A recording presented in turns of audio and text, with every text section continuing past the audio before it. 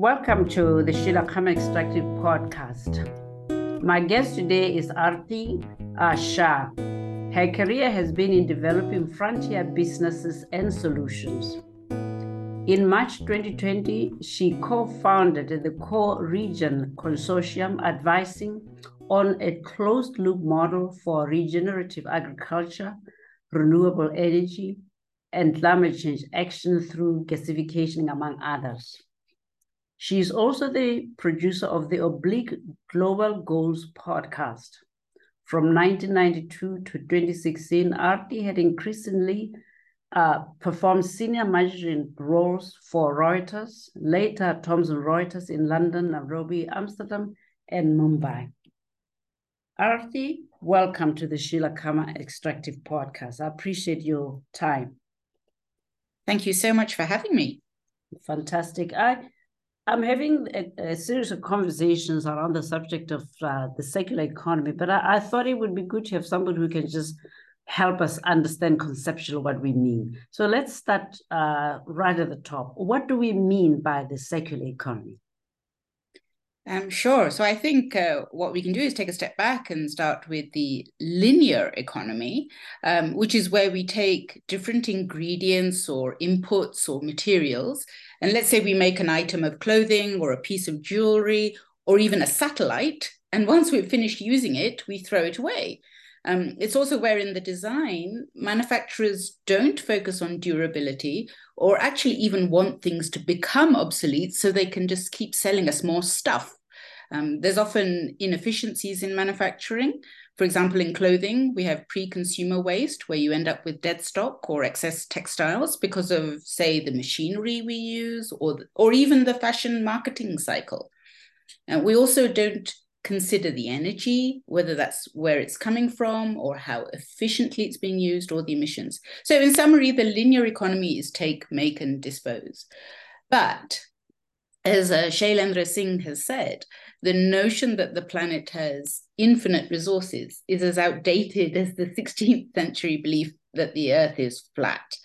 So the circular economy is very much about using resources more efficiently across their life cycle by closing, extending, and narrowing loops.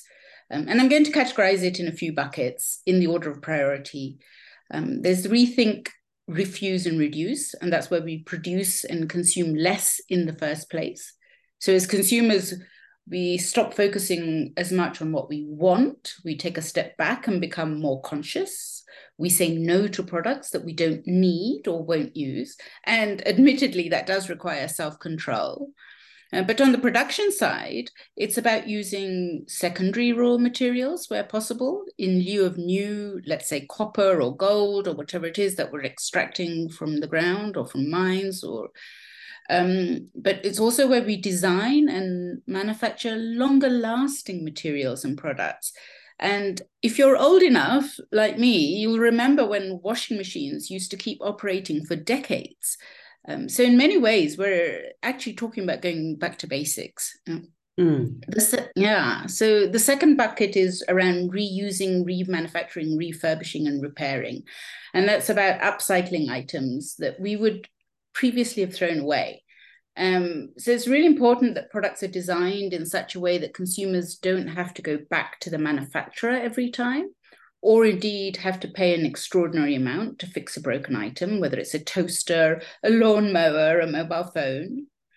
And then the third bucket is regifting and reselling, and that's a way of keeping products in circulation.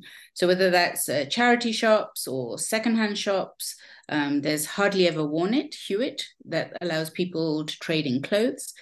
But also on the business-to-business side, Queen of Raw has a textiles marketplace. So instead of incinerating material, factories and mills and retailers and brands can sell, whether it's, let's say, English tweed or Italian jacquard, to buyers who can find the exact fabric they need. I think it's really important here, though, to say that we must be careful we don't actually end up buying more just because we can. I think rethinking, refusing, and reducing should always come first. And lastly, recycling. I know we're going to talk about this later on. So I will just say at this point that in my work, factories take agricultural residues, such as tea prunings, to generate energy through gasification, which is low oxygen thermal conversion. So we're taking those high carbon residues, putting them through gasification, and we end up with electricity and heat. But we also have biochar, which is the leftover, if you like, from the gasification process. And farmers can put that back in the soil. So what we're doing is we're closing the loop through these upcycled tea prunings and other agricultural residues. And I guess the last thing I'll say is that circular economy is offering a lot of opportunity, right? But it does require new skills. It does require research and development and knowledge, for example, in areas like design thinking. And of course, it requires financing. Sure. So you've said a mouthful, and I'm going to try and take a lot of what you've said so we can break it down for people who are not in the science, trying to remember as much of what you have said. So let's start with the difference between the secular and linear economy, because it seems to me that there is a certain either industrial mindset, consumer mindset, manufacturing mindset that separates the two. Very succinctly, if you were to say the fundamental difference between the linear and the secular approach, what would it be in the philosophical rather than the executional sense? So I think it's really about keeping resources in the system for as long as possible, in a closed loop or circular way, right? So one person's waste can be another person's input, rather than one person's waste just goes into the landfill or gets burnt. I think that's probably the simplest way I can put it. Mm-hmm. So when you describe, for instance, what you are doing in the agriculture space with the tea, it seems to me that wherein most of us think that waste happens when we are at the consumer stage, it seems from what you're saying that even as we are producing in the agricultural space, before we have the end product, we're already wasting. So it seems to me that the management then of even interim waste is critical to this circularity of our economy. Is that correct? Absolutely. So whether that's agriculture, as you quite rightly said, in the process of farming, we have residues, right? So what are we doing with those residues? That could be at the farm, so prunings from tea or coffee, but that could also be in the processing, so sugarcane bagasse or cocoa pods, coconut shells. And yes, today, very often, they're either left, in which case we end up with greenhouse gas emissions because they're dumped, or they're burnt, and we still end up with greenhouse gas emissions. Whereas if we take the step back and say, well, what can we do with these resources? Let's not even call them waste. What can we do with them? Can we, for example, generate energy and biochar, which is what we are doing? Then why not? You said something else about making things that last longer, making things that can be repaired rather than merely disposed of. Let's talk a little about that. What happened to that old refrigerator that lasted? Is this some disingenuous way by which manufacturers are forcing us to keep buying by not giving products a long life? Or is it a failure on the part of regulators to demand that in order to relieve nature and not go back and extract materials, demand manufacturers to ensure longevity? Where is the gap? Who ought to make sure this happens? I think the gap is everywhere. I think the gap is on the producer's side, because, of course, they want to keep making money. It's not just washing machines or lawnmowers, it's even packaging. 99% of the packaging that's produced today, according to Joe Chidley, is 99% single use. But so the manufacturers, right? They unless they are both incentivized to do things differently and also penalized, and that's really where the policymakers and the regulators come in. They will just continue doing things as business as usual. But it's also incumbent on shareholders to turn around and say, look, we're willing to give up a little bit of profit if it means you're going to do things in a more sustainable and regenerative way.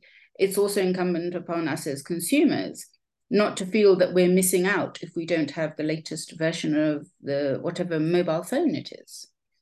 Sure. So let's talk then about the difference between the circular economy and recycling. What is the difference? One is the bigger picture, one is a component part, but what is the difference? So I think for some people, recycling is part of the linear economy, and for others, it's the lowest value creating step in the circular economy. So let me take a step back. What is recycling? So it's either a mechanical or a chemical process, which means it requires energy to make whatever that material is come back in the system.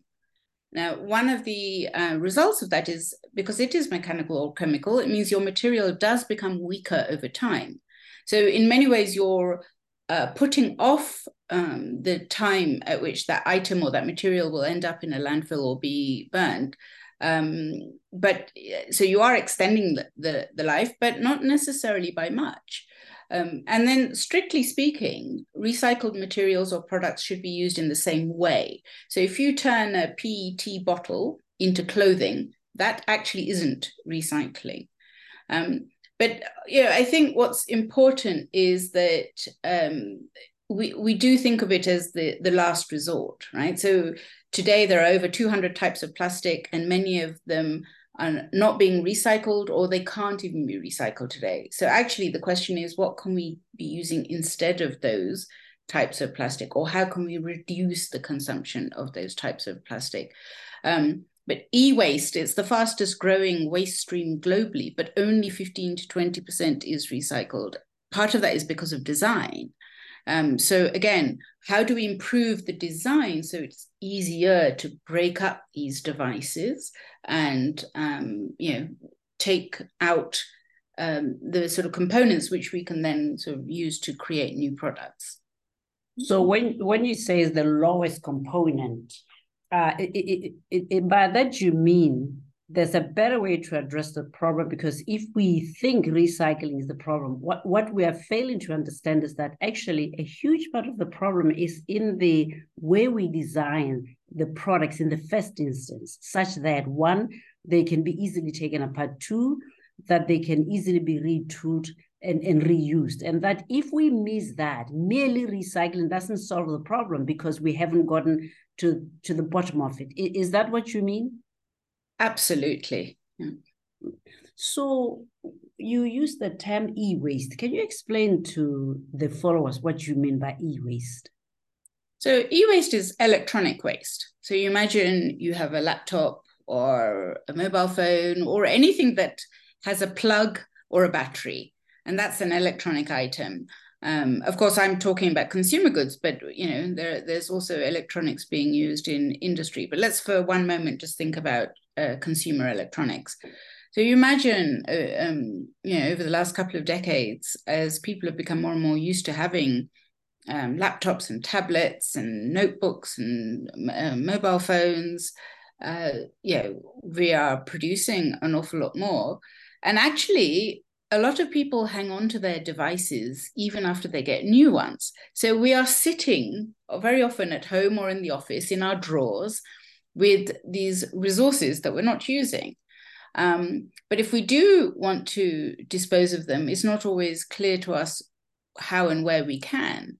And so there are companies now actively looking at ways of retrieving these electronic items from offices and from homes, and doing things like whether it's refurbishing or breaking these things apart and taking out the components, if that's possible, and reusing those different materials. It's not easy, as I said, because of the design, but yes, that's starting to happen now, slowly.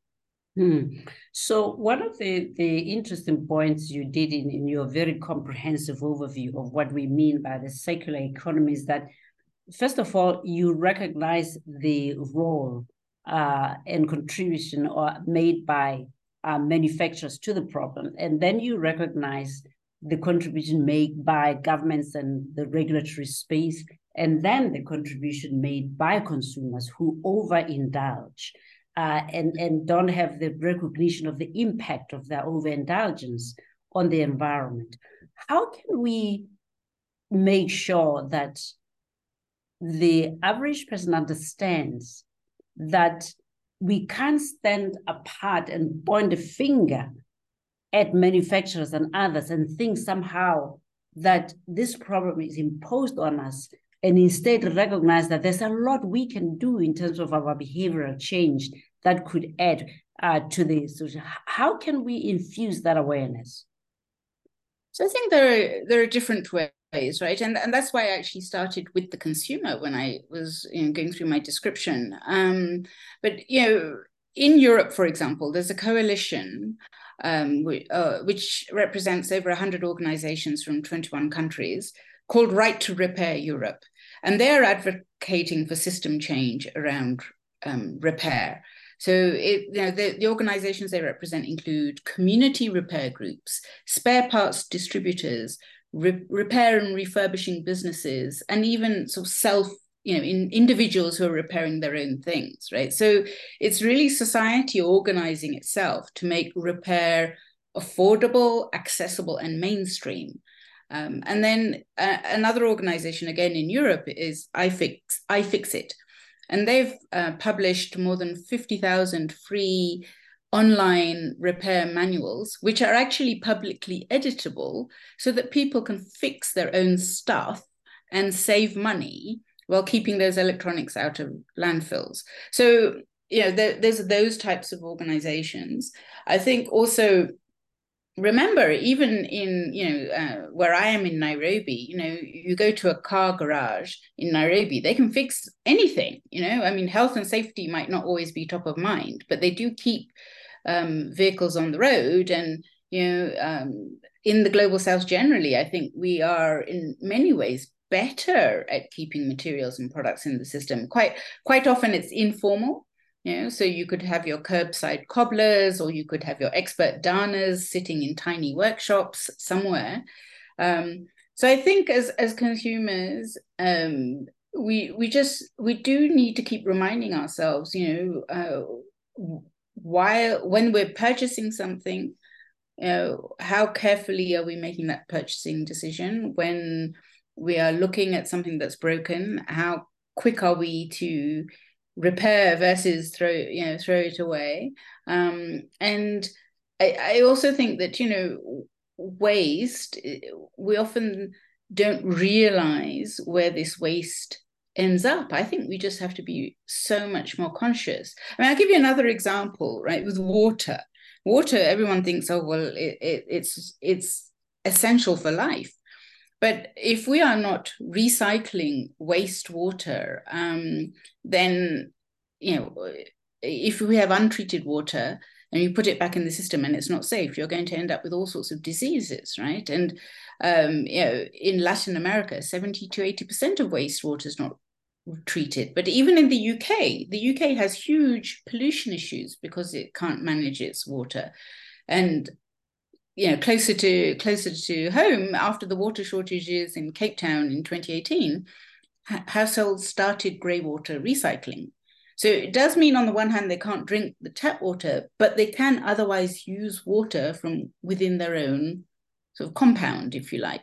So I think there's lots of different things we can be doing as individual consumers, as households, as neighborhoods, as local government. It doesn't even always have to be sort of national government or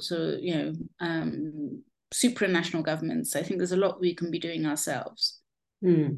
So you made reference to the difference between the global south and the global north, in that on some level there's a lot more repair taking place in the global south, and perhaps in the north, people are too quick to dispose and go and buy a new one.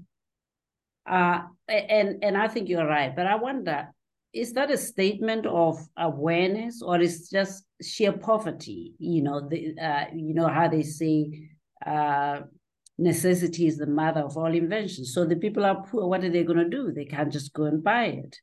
The other thing, of course, is that the very north not only throws things away, a lot of the stuff ends up in the south, wherein the south has become a dumping ground.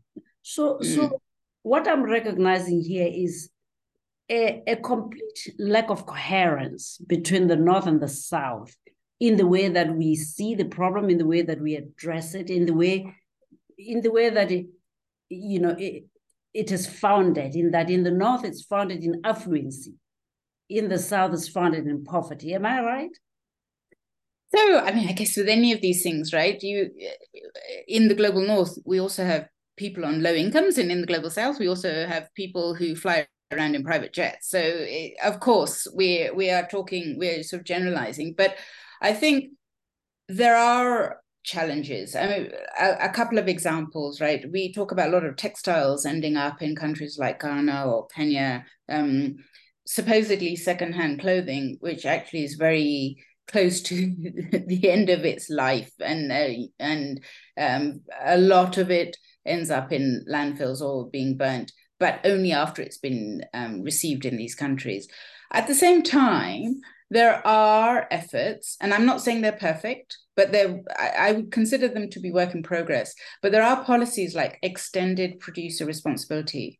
So the OECD defines that as an environmental approach in which a producer's responsibility, so the manufacturer or the company producing that product, so their responsibility now extends to the post-consumer stage of a product's life cycle. Let's take an example. If you're buying drinks in plastic bottles, or indeed, later on, I hope that we start talking about if you're buying clothes, what happens after that person has stopped consuming that particular product? And it becomes more complex when it's cross-border, and also when there are weaknesses in the system, right? Because there are rules around what can be shipped from one place to another. There is a thing called the Basel Convention, for example. But, are people adhering to those rules and regulations?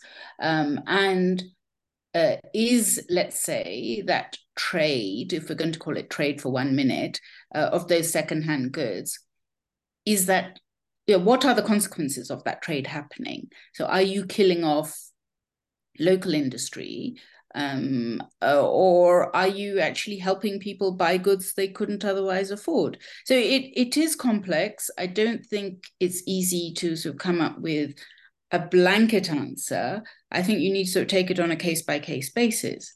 But one area that I'm looking at the moment is textiles, and textiles sort of ending up in, as I said, places like Kenya. Yet Kenya produces clothes through the US AGOA, which is the agreement that allows African countries to export textiles to the United States. It exports, it produces and exports clothes from Kenya. And I'm thinking, well, how do we handle all of this, right? There is a percentage of those clothes that they're allowed to sell on the ground in Kenya. Are they suitable? Are they affordable? I mean, it's really, I think, a question of sort of policymakers, but also companies and communities all sitting around a table, not easy, but sitting around a table and saying, well, actually, you know what? This is what we need, and this is how we want to do it. Do we have a sense of whether the secularity of an economy is likely to lead to a greater cost being passed to the consumer than is in the current linear economy or not? Do we have a sense of which one is more affordable for the average person? So again, it's not an a one-size-fits-all answer, and I think policy has a huge role to play in this. Let me give you an example. If you produce tea today in Kenya, you are incinerating fuel wood. So of course, trees grow back, but they take time to grow back. But more importantly, you're using incineration, which causes a lot of pollution, and it's not great for the environment or for the climate. Now, if you were to replace that with a way of basically decarbonized heat, that is going to cost more. So who pays? And I think in the tea sector, it actually should be the middlemen, the retailers that should be paying, because they're making an awful lot of money today. The end consumer might pay a little bit more. On the other hand, if you started taxing incineration and incentivizing gasification or other ways of decarbonizing heat, then that's the government's role. Then actually, maybe the current way of producing tea becomes more expensive than the new way.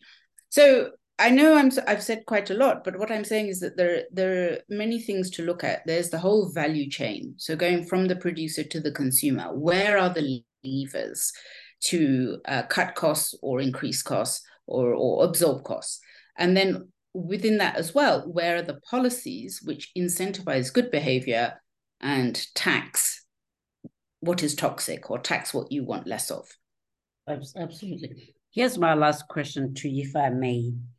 What do we mean by carbon capture, and how does capturing carbon help protect the environment? Gosh, that's, I think, very succinctly, carbon capture is where we use different technologies to remove carbon dioxide. And it's not just about capturing or removing, it's also what you do with that carbon dioxide. So we often refer to it as carbon capture, utilization, and storage. And it's different from reducing greenhouse gases, where you're cutting down on industrial processes or flying or wasting food, etc.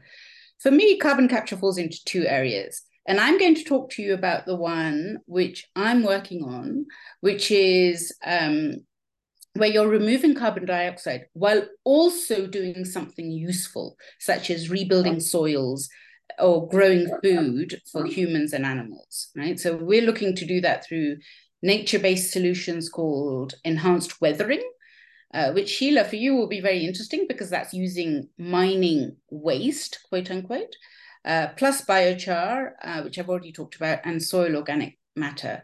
So if you think about the natural process of weathering, that's where acid rain falls on rocks, those become bicarbonate, and so we're removing carbon dioxide already, but that's very slow. The natural way of doing it is very slow. Enhanced weathering is where you accelerate that process. And those rocks, let's say the silicate ones we have in East Africa from all the volcanic activity, they have minerals. And what are minerals? Minerals are, the good ones are nutrients, right? And they replenish the soil and ultimately the plants and humans and livestock. So what you're doing is you're producing better food through better soils, and in the process, you're removing or capturing carbon dioxide and you're storing it for a long time. That's one. I think the one that people think of more often is where if you've got power generation or if you've got industrial facilities that use fossil fuels, that's where you are capturing those carbon dioxide emissions. And you're, you might be using them locally, or you might be compressing that carbon dioxide and transporting it. And it could even be injected into deep geological formations, such as depleted oil and gas reservoirs or coal beds that can't be mined, or saline aquifers. Now, one of my colleagues here in Kenya, Dr. Lydia Alaka, has published research on injecting carbon dioxide in Kenya's Rift Valley. But what we are doing through enhanced weathering is, in many ways, it's the other way around. So it's taking those shallow rocks or those mined rocks, crushing them to increase the surface area, and we're sequestering carbon dioxide that way. And I think the last thing I'll say, because we could talk about this for hours, but I think carbon dioxide or carbon capture, utilization and storage is not without its controversy, because at the end of the day, we do need to capture 1.2 billion tons or 1.2 gigatons of carbon dioxide every year by 2050. And at the moment, we're capturing about 4% of that goal. People will tell you, yes, but the technology is improving and we're doing more and more of this. We've got projects in China and the US and so on and so forth. And, it can only get better. But I think we just have to also be careful that it doesn't give us the excuse to keep pumping oil and gas when there could be alternatives like renewable energy. And how capturing carbon protects the environment is, at the end of the day, you're removing greenhouse gases, which are causing global warming and all the other climate change impacts. So by removing that carbon dioxide, you are helping to slow down the impact of climate change. We're going to have to do a hell of a lot more work before we can even think about reversing climate change. Fantastic. Well, Aarti, that was really quite insightful. Thank you very much for speaking to the Sheila Khama Extractive Podcast. It's been a pleasure.